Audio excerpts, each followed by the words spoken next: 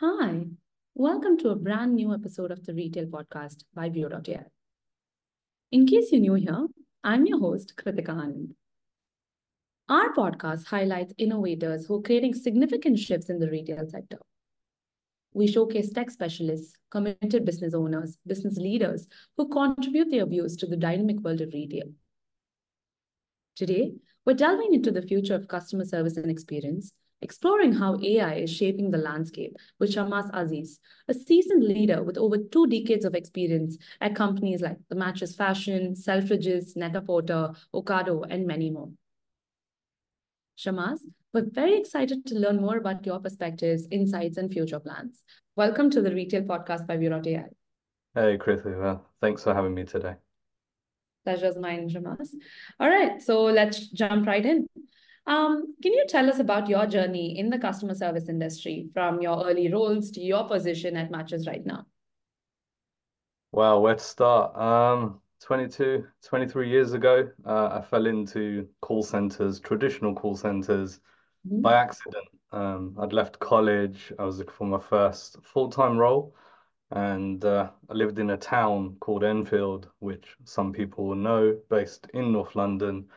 And one of the biggest employers in that town was a very large high street bank, a 400-seat call center, which was split down the middle. Half of it was telephony, picking up the phone, and the other half was an admin back office type Mhm. area. And so I joined the call center, as did potentially every other household in that area.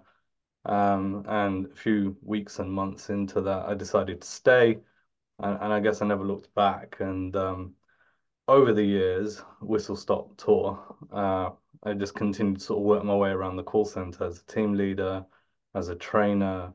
I moved on to doing induction training. I did outbound training, inbound training, and then from there into ops management. There was an opportunity that presented itself to take over a call center, an in-house call center. And then through that opportunity in life, that particular call center for Ocado.com, amazing grocery company slash tech company slash IP company or whatever else they're calling themselves today, I really had the environment and the opportunity to experiment. And that enabled me to just sort of do a little bit of everything from systems, processes, people, daily operations, tactical projects, even thinking about strategy and where it would go. And so that sort of took me halfway through this sort of 22, 23-year career that I've been talking about. And then from there, all the roles after that started to have a strategic angle to them. And we're at quite a senior level for a number of wonderful businesses. And circa 10 years ago, ended up somehow in luxury fashion. Don't ask me to explain that part. I'm just going to say preparation meets opportunity. And I joined Net-a-Porter, and this was around the time when the Ukes merger was taking place. And so it was a weird and wonderful world, and I was able to come along with good basic hygiene, customer service, call center operations and techniques, and then able to apply them at scale. And this then took me on a roller coaster journey, which over the last number of years took me through Selfridges, both the wonderful department store that it is and the .com side of the business, the digital side of the business, which has a global footprint. Last year in October 2023, I was made redundant along with a number of people, as we're seeing out in the industry that redundancy seems to be the thing right now. Well, almost every year it's been the thing, I guess. And so following redundancy in October 23, I set up the CX Way, which is my own customer service consultancy. And it was an opportunity for me to get out there and speak to different people, different brands. And one of the first and most fun contracts I was able to win is Matches Fashion, where I'm currently an interim customer experience specialist. And this involves looking at multiple projects, working with the operation, but my focus is more tactical operating model and strategic projects. I hope Wow, that's a good whistle stop tour.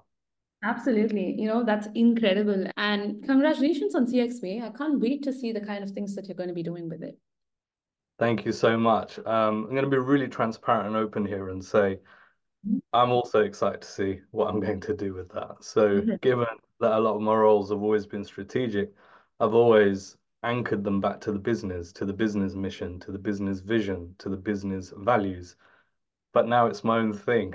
So I need to come up with that mission, vision, and values too, and then anchor what I want to do. And so it's a work in progress, and I'll figure it out as I go along. But I'm in a great industry. I'm working with great people who allow me to come along with my knowledge and allow me to figure things out. And so together, I'm excited for what the future holds, but I won't pretend that it's fully mapped out. Right. And I'm sure it's going to be great. Thank you. Also, I recently happened to read one of the articles that you've written, and I found it super interesting. And this one really stuck with me. You opened it with a Wayne Gretzky quote that read, "I skate to where the puck is going to be, not where it has been." How does this philosophy align with your vision for the future of customer service? Yeah, it's one of those great sort of, I want to call it a movie quote, but this is actual real quote from the great hockey player himself. Um, it kind of aligned with everything I've ever been doing over the years. And the first time I heard the quote, I was like, oh my God, that was written for me. Of course it wasn't, but it's written for many people.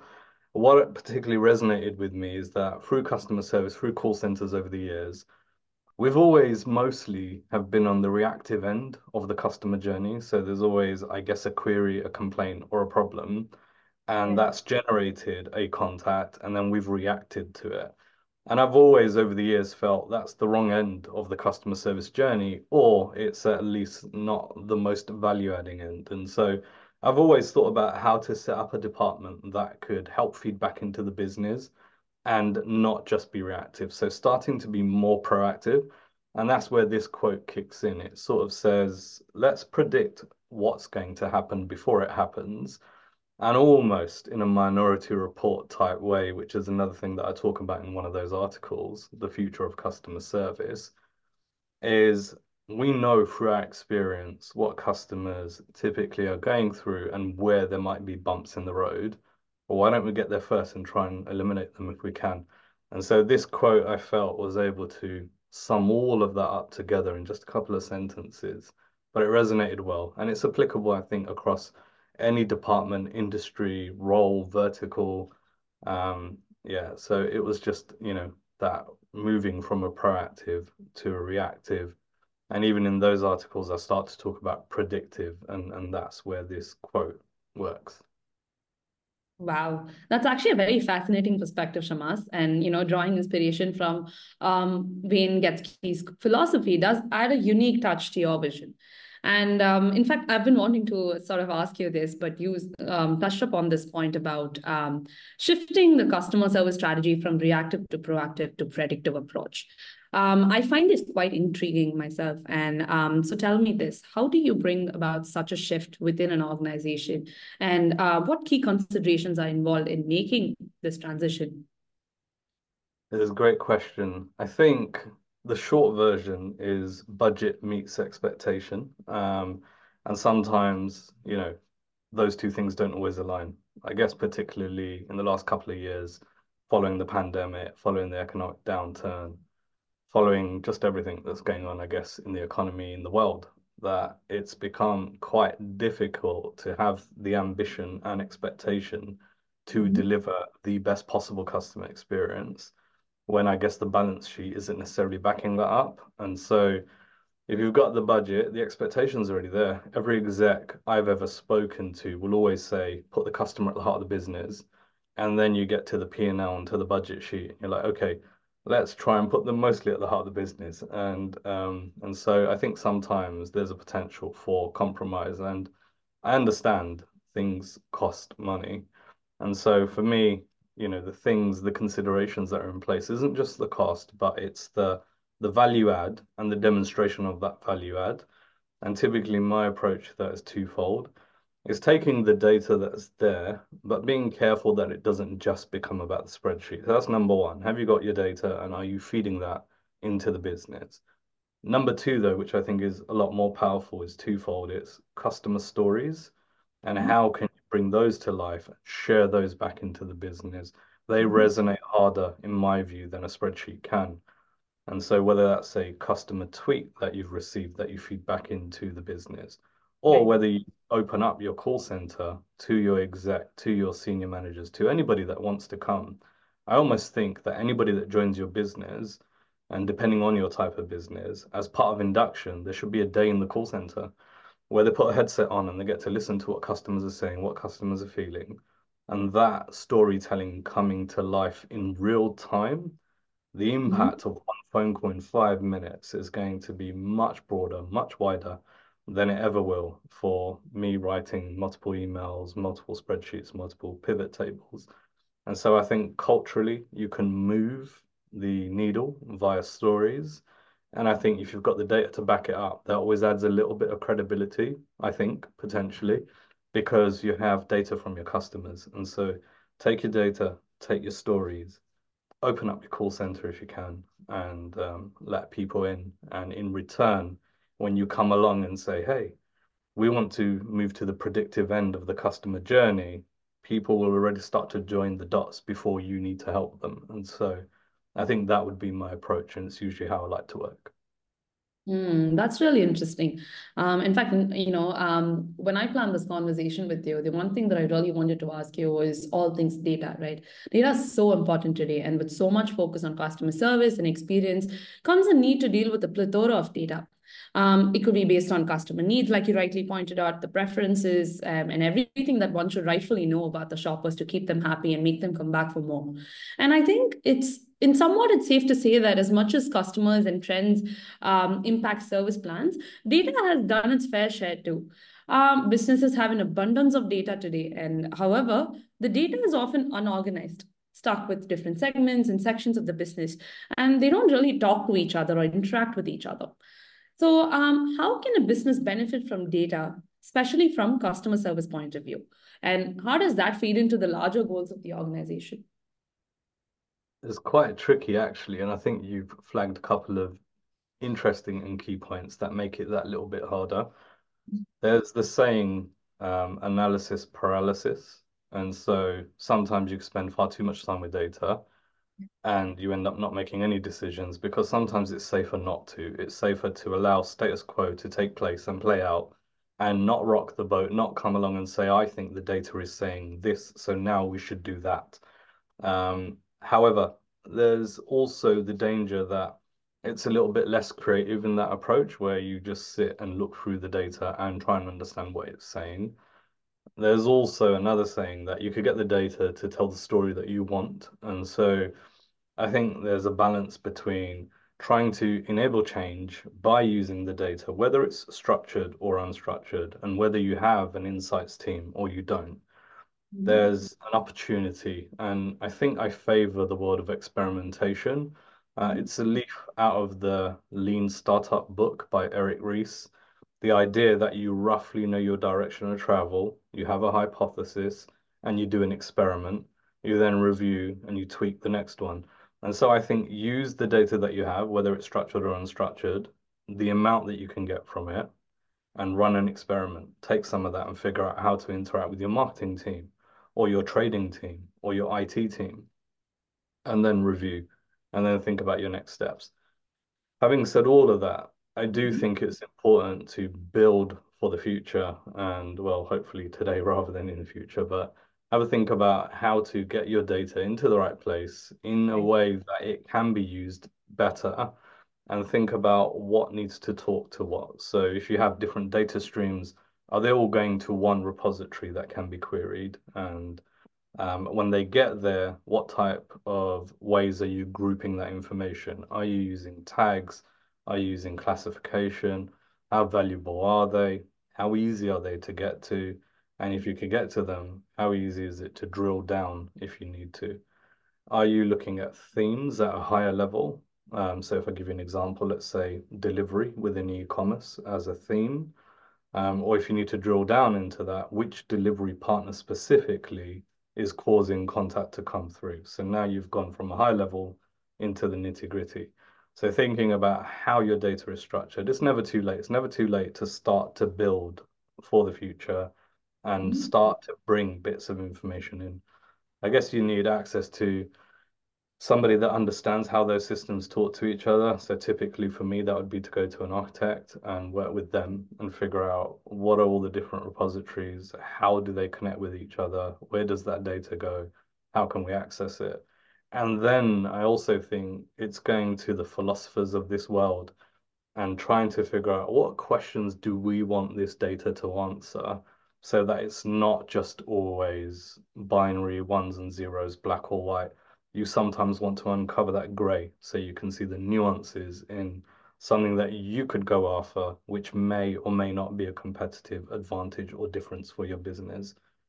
So I've thrown lots of different words around, but I think the idea is take what you have and get started, and along the way, build your systems and processes to become more granular when you need it.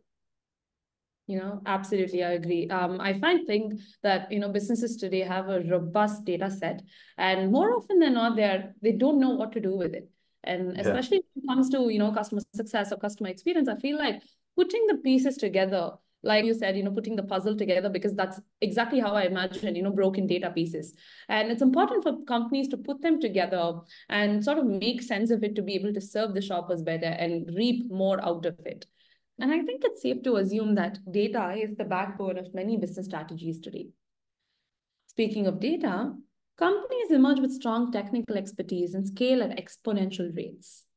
However, the more structured DNA of legacy companies that are rooted in familiar practices built across decades still prevail. The technical debt, which I think we've already spoken about in our previous conversations, the technical debt of legacy businesses will prove tedious in implementing change today. How do you tackle that and stay ahead of the curve and bring in fresh technologically sound ideas into the system? Yeah, it's very interesting trying to figure out this particular puzzle. It almost feels like one level up from a 2D puzzle. Maybe potentially we talk about the Rubik's Cube. So we're Right. moving into this 3D, 4D world where you think you figured out one side of the cube and you turn it upside down, you're like, oh. And so I think when it comes to technical debt, yes, you could try and figure that out, but I'd rather not try to figure that out. I think that's where you go find the right expert that you can speak to. So the architects of this world, the system architects, the data team, the IT team, go Mhm. to them, sell them the vision and where you're trying to get to, and then figure out together with them how you can work with this technical debt. So whether Mm. that's through a middle layer, through a messaging system, through APIs, any new sort of technology that you want to bring in usually will also have its own reporting in isolation. And I know I've just spent the last few minutes talking about bringing your data into one place, but until you get there, you can access some of that reporting within the native platform that you've just brought in. And so I think get help from your data and IT teams on how to work with technical debt. Don't let that stop you from taking view of what data you've now started to uncover, the new data through the new system. And so you can start to get some progress again. You can start to experiment. But I think what you need to try and do is always think about the customer and the use case and not let the system approach stop you getting to where you're trying to go to. And so it's that sort of Rubik's Cube and, getting to a place where as you solve one problem, you're potentially creating another one. But if you keep going, eventually you'll get really good at spinning that cube round and just matching the colors on all sides. And you could argue that will never ever match all the colors on every side as new technologies emerge, as new ways of working emerge. But that's quite exciting. That's an interesting place to be and an interesting place to work where as you figure it out, the goalposts move again. And so that, in my view, will keep the industry fresh. It will keep it interesting. Lots of career opportunities and progression and pivots. So I hope that helps answer how not to get stuck behind technical debt, how to accept the reality of it, go get the right type of help. But in my mind, if you're a customer service, customer experience professional, well, that's what you need to advocate for and spend time doing that. You don't need to know everything, you just need to know somebody else that does. And so find out who your team is, assemble them together, Avengers assemble, and then figure out which enemy you're going after and fight. Absolutely. And that's a great way to put it, right? With that being said, I want to touch upon something and look at the broader landscape and talk about digital transformation and how it is reshaping customer service and the impact that it has had on this function so far. Digital transformation and AI in specific is an undeniable part of the business model today, regardless of the industry, organization size, etc. And organizations are using to enhance customer experience and efficiencies across the board. How does this impact the customer service space? Why don't you give us a few examples? Yeah, this is always quite interesting to me. So I always find that digital transformation typically starts somewhere else in the business, usually within the IT side of the business, or if there's a digital or customer division, it might start there. However, over the last sort of 10, maybe 15 years, the contact center has become a place where there's lots of marketing and sales teams that are working to leverage um, the teams, the peoples, and the systems there to deliver. And so, with that, it's now not unusual to seek investment, get investment, and use digital transformation techniques to move your contact center forward and help Mhm. work with your business. So I think some of the credit of that goes to the sales and business development community who have identified a new customer in the call center and the contact center teams to go and sell to them. And some of that actually just comes from customer necessity with their feedback, how they have interacted with brands and whether they've been satisfied or not at the other end of that. Business leaders have had to figure out how to respond and figure out, well, how do we get a bit quicker? How do we join up systems so that we can answer these questions in a better way and go after some of the golden metrics within the call center world, such as first contact resolution. If a customer calls and wants to know where their order is that information readily available to the team member who can then share it instantly with the customer? Could you go one better and make that self-serve and available in an easy and digestible way? Not all customers will self-serve, but there'll be some out there. So could you service them? And so I think digital transformation examples that I would call out would be, especially coming from an e-commerce background myself, around the delivery space. So trying to find out where your order is and figuring out how to get that information across in a really nice, clean way. So I think Amazon do a great job when it comes to talking about what stop the driver is. You have a little map, you can see a little van, and also you get notifications pushed to you, which is helpful versus, before the customer comes looking for it, the information is there proactively. Or in the returns space, I think there's a lot of opportunity for digital transformation to take place there, connected with the call center, Mhm. enabling customers to do easy returns. You do sort of wonder a little bit why the return's taking place and whether you can tackle some of those questions during the buying journey. So things like product information, size and fit, are you able to surface that in a better way that enables customer to make the right purchase the first time and not have to worry about doing a return? Or if you are going to do a return and you have a returns journey, how to make sure that that doesn't cripple your business and take you off focus of why you were there in the first place. You were there in the first place to drive a customer experience and perhaps sell a product or service, but now we're focusing on the returns journey, which feels like the wrong end of the stick. And so I think these are two sort of ripe spaces. There are a lot of innovators in this space, and in some cases, it's less innovation and it's more basic hygiene around just being able to track really well in an easy way across the multitude of carriers that are out there. And then globally, bringing in, things like customs and excise and some of these other really complicated, unsexy things that take place within the customer journey that just makes it a little bit harder to do a great job. So these very tangible digital transformation pieces, perhaps too narrow with focus, but I think if you can start solving for some of the repetitive use cases, you can build space for yourself to step back and look across the landscape, figure out how to actually transform the customer experience. And how do you think AI is changing this landscape? AI is the new favorite child. Yeah. There's also a lot of money in it, and there's a lot of external use cases that are not specifically commerce or business driven. So take YouTube as an example. People have come up with weird and wonderful ways to use AI to do weird and wonderful things. And so again, with the very well developed sales and business development community and founders out there who have seen an opportunity to take AI and bring it over into the business landscape, there's absolutely an opportunity. I think we're still figuring things out, though. A lot of Mhm. it seems to be focused around productivity, cost, insight, repetition, how to tackle these very tangible parts of a business case or a return on investment case that would enable you to bring AI in. And as we figure this out, I think we'll get back into the customer experience, customer journey enhancement space with AI. And I'm sure there's many founders out there who are already doing that, but perhaps they are still stuck behind the might and the dollars of the other companies that are pushing this productivity agenda. I don't think productivity is the right part to go after, in my view.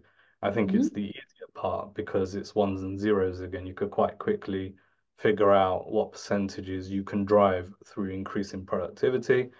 But I think, keeping a lens and a foot inside the customer experience space, we need to do better and we need to figure out more creative ways that AI can play a part.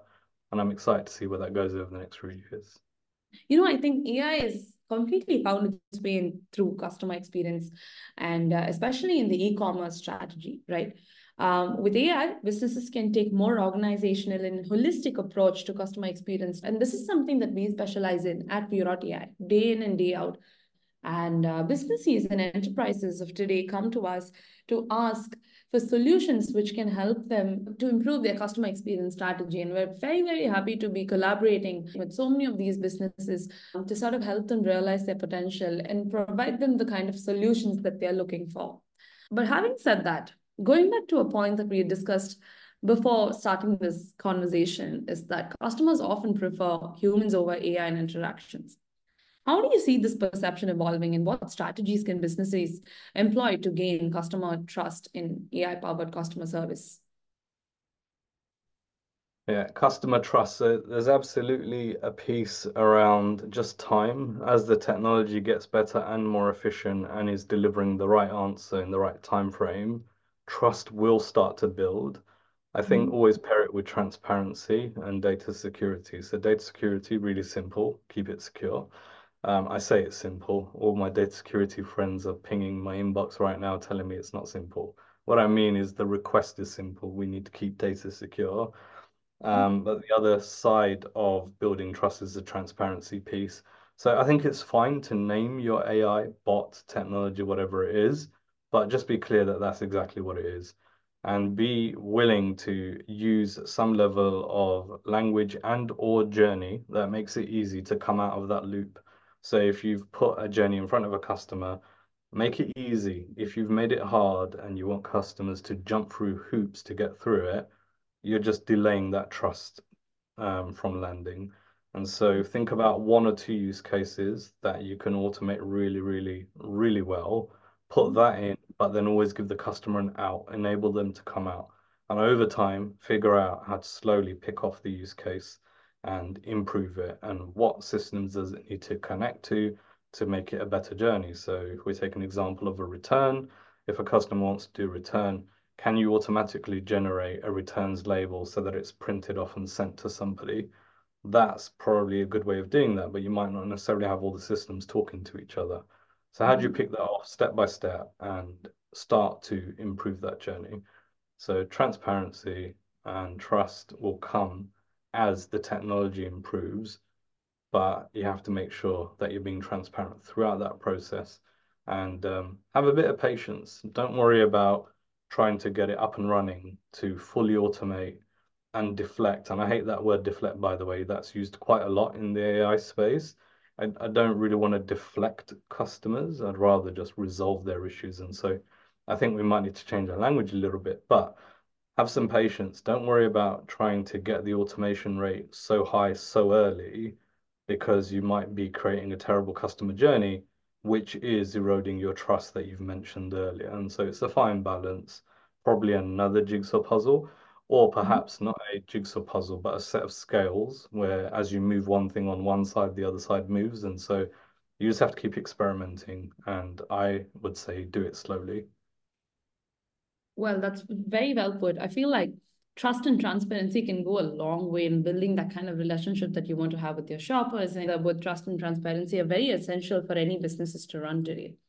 And having said that, right. So moving on to my final question, what are some of the challenges that come with implementing the changes that we'd spoken about earlier, right? While businesses may not want to experiment and push the boundaries on innovation, how would you tackle that? This is the $1 million or £1 million question. Let's be a bit more on point with our currencies. I'm based in the UK, that's why I'm talking about pounds. I think it's almost too easy, and I mentioned this earlier, to allow the status quo to play out. Mhm. And sometimes you've got the cultural shift required, but also within the current economy and climate, trying to get funding to drive change through a new system, a new process, a new technology, a new partner isn't always as straightforward. And so there's an element of figuring out whether you're looking for wholesale transformation or change. And of course, that might be a harder message to get through versus picking off through the customer journey a couple of nuanced and interesting focus points that you can pull out in isolation and enable a business to safely experiment on a segment.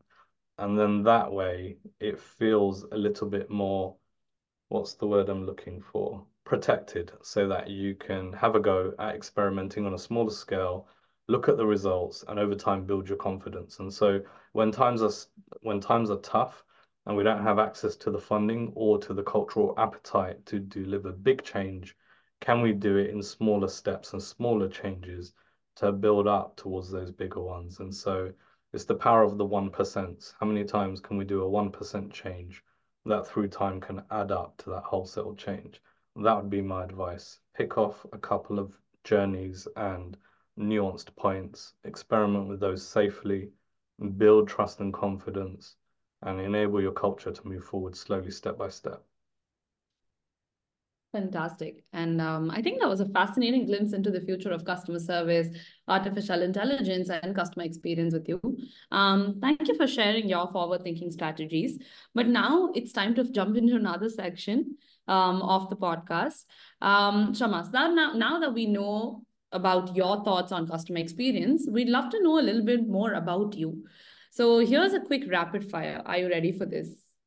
I'm not very rapid. I'm probably a bit more fire, but I'll give it a go. Awesome. Here we go. So, if you could only listen to one song for the rest of your life, what would it be? Oh wow, I don't listen to any music. So let's go with podcast. Mhm. That's probably a better way of doing things. I would listen to my friend's podcast. It's called Get Out of Rap by Martin Teasdale. Please check it out. Sure, absolutely. If you had a time machine, would you go to the past or the future? That's always a tricky question without taking it into a weird space. But if it was a time machine and it was something that we were able to do, I'd go back to the past and I'd want to go and spend time with those who are no longer here. All right. Favorite movie or TV show? I was thinking about this recently actually because a few different people had asked me. So my favorite movie I would say is Inception, Mhm. Leonardo DiCaprio. It's a bit odd. It got the cogs turning. I watch it multiple times over the years, and I always enjoy it every single time I watch it. Lovely. If you could master any skill instantly, what would it be? Probably cage fighting. I used to train many years ago, Mhm. and it was always fun. It was always challenging. It always was a great equalizer to anything that was going on in life. An opportunity to just think about you and the person in front of you. And so, if I was able to just learn that again and master it in a different way, that's something I'd probably download and install. Nice. Dream superpower, invisibility or ability to fly? Oh wow. Let's go with flying. Earliest memories of Superman and watching him whilst I was growing up. So let's go with flying. That's nice. So, if you could switch jobs for a day with someone in a completely different field, who would it be? I would probably want to be a teacher. Mhm. So yeah, I think that's probably a scary concept, having to find a way to get my point across in a different way, but actually more likely than trying to get a point across, it's having the right questions and set of questions to unlock the potential of somebody else. And so I think it's an amazing job that teachers do, and it's one that's equally scary and interesting to me. So if I could switch for a day, it would be that role. Lovely. Early bird or a night owl? Both, which doesn't really work too well. But yeah, a bit of both. Night owl, and then I get up early too. Great. All right. And that's the end of the rapid fire section. Thank you so much for taking the time out to speak with us. It was truly insightful, and there's a lot to take away from this conversation. Once again, thank you for joining us. It was wonderful spending time with you guys today. I hope you found something useful. If you'd like to interact with me, you can find me on LinkedIn. Great. Stay tuned for more engaging discussions on the Retail Podcast by Vio.ai. For now, this is your host, Kritika Anand. Bye.